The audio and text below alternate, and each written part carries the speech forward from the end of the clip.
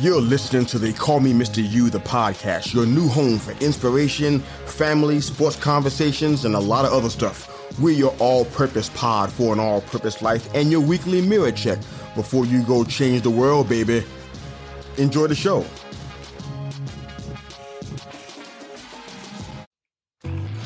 Hi, I'm your host, Mr. You. Please enjoy this brief perspective specifically for your ears. A few minutes of your time just might change your mind. We're keeping it all the way short. The pride problem.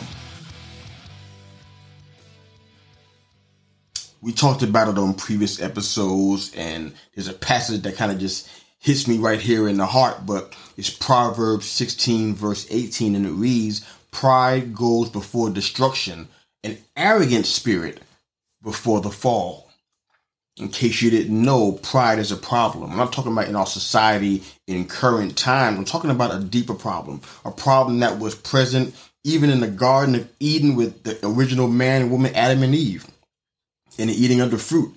Even up until today, pride is a serious problem that is not actually being addressed. We're distracted by other things that are going on around us, but we're not dealing with the main issue that should be prioritized. And that's our pride. That little seed can turn into a massive tree and bear some really rotten fruit. Pride is defined as a feeling of deep pleasure or satisfaction derived from one's own achievements. That part's important. The achievements of those with whom one is closely associated with, or qualities or possessions that are widely admired. That's also important.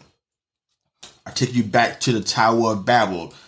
Google that if you're not familiar with it, but it is a biblical reference.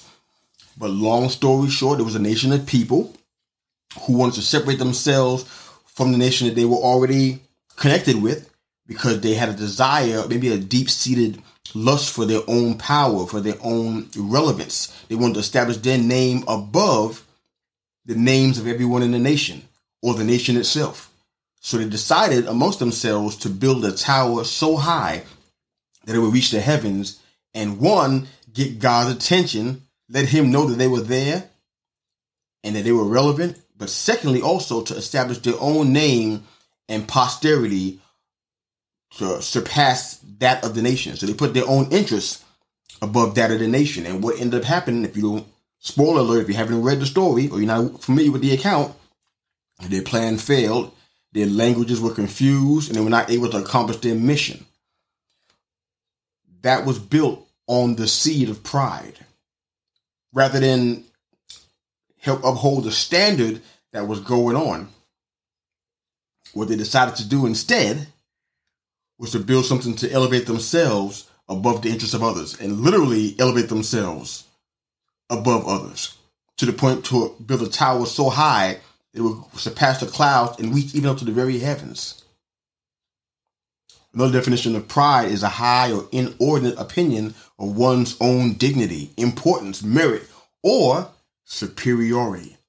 So it sounds like pride can be good or bad in some ways. I think that's true. I mean, a group of lions is a pride as well. It's necessarily bad unless it encounters some antelope. That's a pride problem. I think the problem here is one of intent.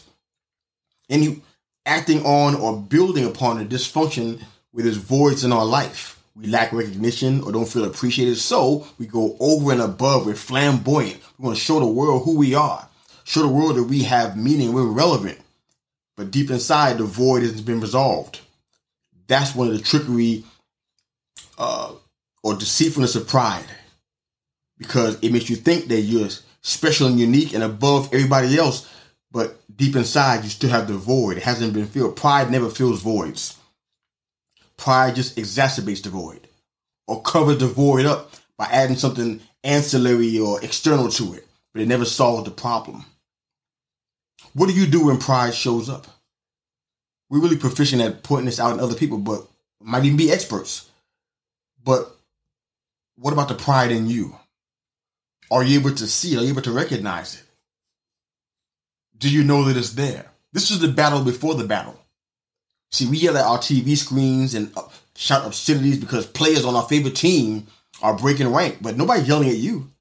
When you break rank, When you break protocol, when you go into business for yourself, whether it be in ministry or an organization at work or in your family or in business, when you set out to go out for yourself, nobody's yelling at you though. This is the battle before the battle.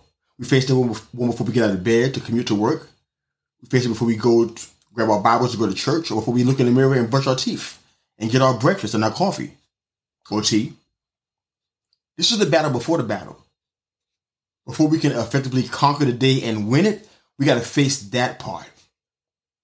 Because that part, as small as you may think it is, as irrelevant as you may think it is, and many of us do because that's why we don't address it, because we think it's minor. We don't think it's a big deal. Hey, it's just a little seed. What's the big deal? Put some water in that bad boy and watch what happens. But that little part, that pride, has the ability to submarine everything we're looking to accomplish before it gets started. We spend our time blaming other people, or they don't support us, or we're like, how they supporting us? But the real enemy in all this, and he was there all along, is pride.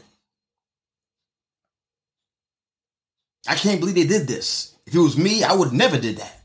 They are so pride. It's that small part. That's the real enemy. And we sleep with him. We live with him. We invite him to the dinner table. We invite him to all of our family gatherings. Pride. We got to root him out.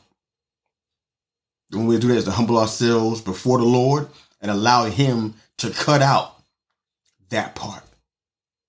That part that makes us think that we're better than everybody else, or our way is the only way. If you don't like it, take the highway. We're at war, ladies and gentlemen. And pride is in our back pockets. It's on the sidelines with us if we're not fighting. Even in our silence, we can't stay safe because pride is there with us. And we're always going to be deficient and ineffective as long as pride is there. We can't win when pride is at work. So I don't know about you, but it's time for us to identify the real enemy in all of this. Not the folks with agendas and signs, but the real enemy. The one that we take to bed every night and wake up with every morning. Pride. That comes before the fall. When you see pride, destruction is soon to follow. When you see a conceited spirit or conceited attitude, a fall comes next. Pride. We got to own the fact that we all play a part in our collective situation. We all got a hand in what's happening around us, despite our attempt to stay safe or stay neutral. Pride comes before destruction. We're keeping it all the way short, baby. Coach out.